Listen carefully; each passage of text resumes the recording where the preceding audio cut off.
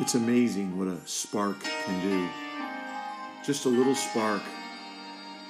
The breath of God, the fire of God that takes hold in your life. Child of God, there's a spark, a word that God wants to release in your life today. One that will cause you to burst forth with the glory of God. Are you ready? Do you desire that spark? Will you reach out and let God have His way in your surrender today? There's a word, and God's about to bring it right to you. Are you ready? Are you ready for that word? I am. I am ready for the spark of God to just cause a fire in my soul. I want to speak to you today on the subject of whose hope of glory. It comes from Colossians chapter 1, verses 26 through 29.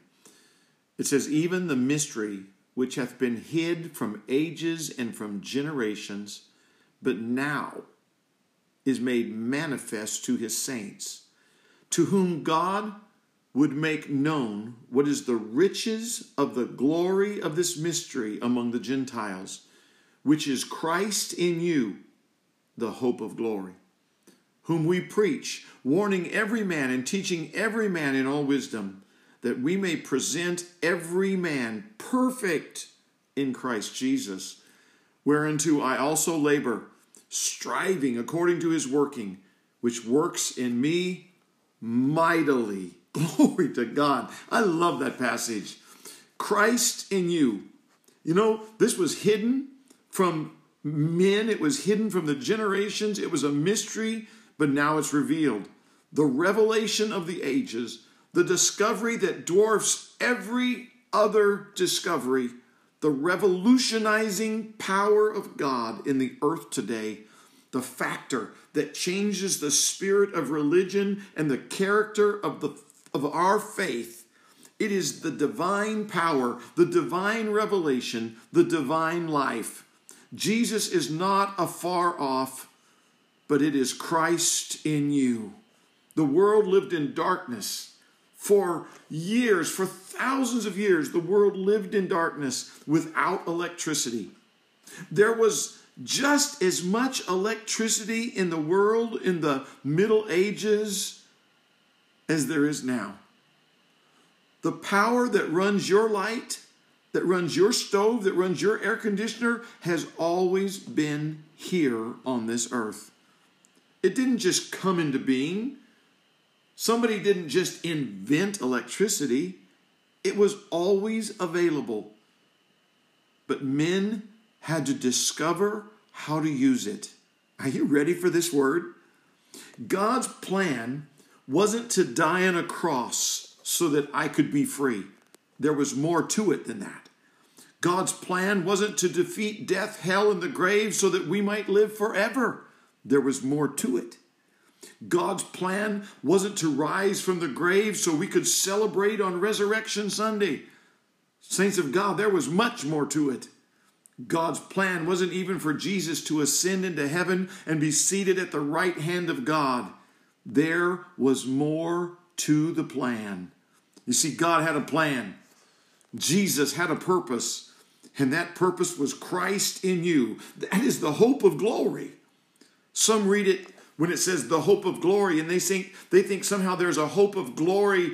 The hope of glory is Christ in me, and so I'm going to somehow have hope or glory. Jesus didn't do all that he accomplished so that you could be glorified.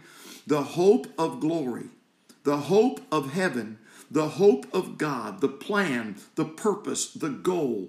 It was and it is Jesus Christ in you. Christ in you to reveal himself to you, to reveal himself through you, to reveal himself in you. Ephesians 1:17 says that the God of our Lord Jesus Christ, the Father of glory, may give unto you the spirit of wisdom and revelation in the knowledge of him. Did you catch that? Unto you. The eyes of your understanding be enlightened, that you may know what is the hope of his calling, and what the riches of the glory of his inheritance in the saints, and what is the exceeding greatness of his power to us who believe, according to the working of his mighty power, which he wrought in Christ when he raised him from the dead and set him at his own right hand in the heavenly places, far above all principalities and power and might and dominion and every name that is named, not only in this world, but also in that which is to come. And he hath put all things under his feet and gave him to be the head over all things to the church. Hang on to your seat now, which is his body, the fullness of him that fills all in all. What would happen if God's people begin to realize that we are the tangible, living, pulsating body, flesh and bones and blood and brain of Jesus Christ? God manifested through you. God is endeavoring to accomplish his will for the world through you. Jesus Christ is not operating simply through you. He is not operating independent of you, that's through you. We are one with Christ, united with God by his Holy Spirit. That is the divine secret of the Christian life, Christ in you.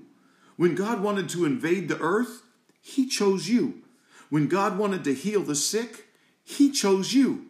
When God wanted to set the captive free, he chose you. Get this now. All that Jesus did was to prepare the way. His birth, his life, his death, his resurrection, his ascension were all accomplished so that God's plan and purpose could be done, which is Christ in you. You can pass all the laws you want.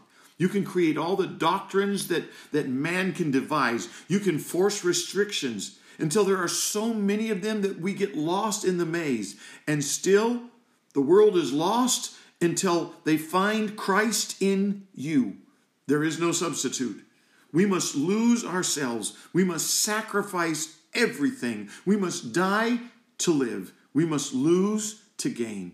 The spirit of man becomes joined to Christ, or there is no hope of real Christian manifestation. Everything that has been done and everything that has brought us to this point are only the preliminary process to this one thing, Christ in you. That man may reveal Jesus Christ, that God may take residence in you, that your spirit, your soul, and your body would come into relationship with God. God works, and his purpose in us is to bring everything in us, all the conditions of our life, into harmony with his will and his mind. The Holy Spirit didn't come to destroy you. He's not making robots. The Holy Spirit desires to change you, to energize you, to enlarge you, all of you, until you become the nature and substance and quality of God, that the world may taste and see through you the power of God. God wants you to receive the Holy Spirit, Christ in you. Paul said in Acts 17:27 that they should seek the Lord, if happily they may feel after him and find him, though he is not far off from every one of us. For in him we live and move and have our being, as certain also of your own poets have said, for we are his offspring. Oh, glory to God. Saints, we have been born of God. We have received the life of God. We have Christ in us. In him we live and move and have our being. We have received the Holy Spirit. Now use the Spirit for God's glory. Man was made in God's image, marred by sin, shaped by iniquity. We lost our identity. We lost our relationship. We lost our purpose. But God, the purpose of God is not to save us and leave us as we are. God wants to bring out the real man in the image of Christ. The real man with the knowledge of God. The real man changed until our very substance is the substance of God. That is the only way that man can have fellowship with God. Christ in you. That is the hope of glory. Redemption is bringing out Christ in you until Christ in you is the one manifested. To reveal Christ in you until through you the Father is seen as he was seen in Christ. Through your eyes, through your touch, through your voice. Not a power or a life separate for yourself, but two lives made one. Two natures conjoined. Two minds operating as one. Christ in you. God's nature, his working, his action, his transforming power through the Holy Spirit is in you. Child of God, grab hold of that. Hang on to that. This is a word that's going to change your life. It is Christ in you. I want you to listen to what Jesus prayed in John chapter 17. In verse 11, he said, "And now I am no more in the world, but these are in the world, and I come to thee, Holy Father. Keep through your own word those whom you have given me, that they may be one as we are." Listen to that. This is Jesus praying, and he said, look, I'm not in the world anymore, but the Holy Spirit's coming. There's coming a day when my people, when my saints are going to be filled, and they're going to become one as we are one, as Christ and the Father are one. He goes on in verse 18, he says, "And you have sent me into the world, even so I send them into the world." In verse 22, he says, "And the glory which you gave me, I have given them, that they may be one, even as we are one. I in them," Christ in you, "and you in me, that they may be made perfect in one, and that the world may know that you have sent me and have loved them as you have loved me." Are you catching this? In verse 26, he prays. This is Jesus praying still. He says, "And I have declared unto them your name, and I will declare it, that the love wherewith you have loved me may be in them, and I in them, Christ in you." You know, today Christians are stumbling in the dark every day when there is power dwelling in them beyond our imagination. They are doubting and fearing and wondering where Jesus is, if Christ is here, if God is here. Will you just for a moment stop and be quiet, be still, and know that he is God, that Christ is in you. Give him a chance to reveal himself. He's there. We must move from faith to knowing, to realizing, to a consciousness of his presence. We must go on from that awareness to the releasing of the power of God in our life, permitting the grace of God that is in you to flow through your hands, through your nerves, through your voice. Let the river flow to release the anointing that is in you, the presence of God, Christ in you. Glory to God. Some of the greatest works of God are still subject to our flesh. You know, we look upon the cross of Calvary and the resurrection and we go, oh, the glory of what God did. But folks, all of that was done. It was completed so that the greater works of God might be done. Jesus said, greater works than I do, you will do. The greatest works of God are still to be done, and they are subject to us. We must surrender our flesh to the work of God. Our hands, our voice, our mouths, our bodies, to the work of God. He does not only live in your spirit, it is Christ in you, conjoined with you, one with you. He lives in your body, in your flesh, in your mind, and in your soul. Today, I'm just saying, don't imprison Christ in you. Let him out. Let him live through you. Let him manifest through you. Let him flow through you. What the church needs right now is to take hold of is that hope of glory, that which God had determined that would be the defining edge of his work, and that is Christ in you, released in you. Will you do that today? Will you let the hope of glory just take hold of you, pour through you, and let the world see what God can do in a yielded vessel today. I got to say this right now. Zion is calling you to a higher place. A higher place to stand upon the mountain. Oh, and magnify his holy name. To tell all the people, glory to God. I can feel his presence right there where you are. Right here where I am. Hallelujah. Zion is calling you to a higher place. The hope of glory wants to be released.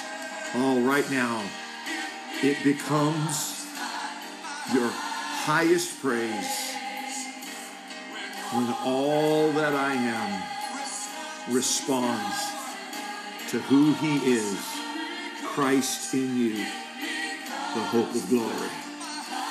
God bless you, church. God bless you. Just to know you. Thank you, Jesus.